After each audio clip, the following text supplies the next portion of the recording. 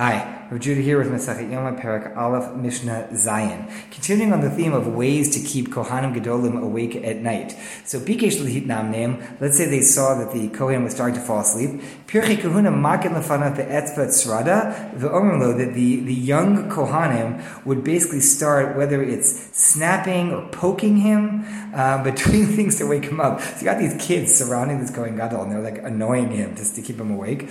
Ishi Kohen Gadol, they'd say, Sir, Mr. Kohen Gadol, Amod v'hafeg achal ha'mitzpah, go please stand on the floor, because the floors are cold, they're stone. Kohanim serve barefoot, so basically they'd snap, they'd poke him, they'd get him to stand on the floor, and the cold floor will wake you up.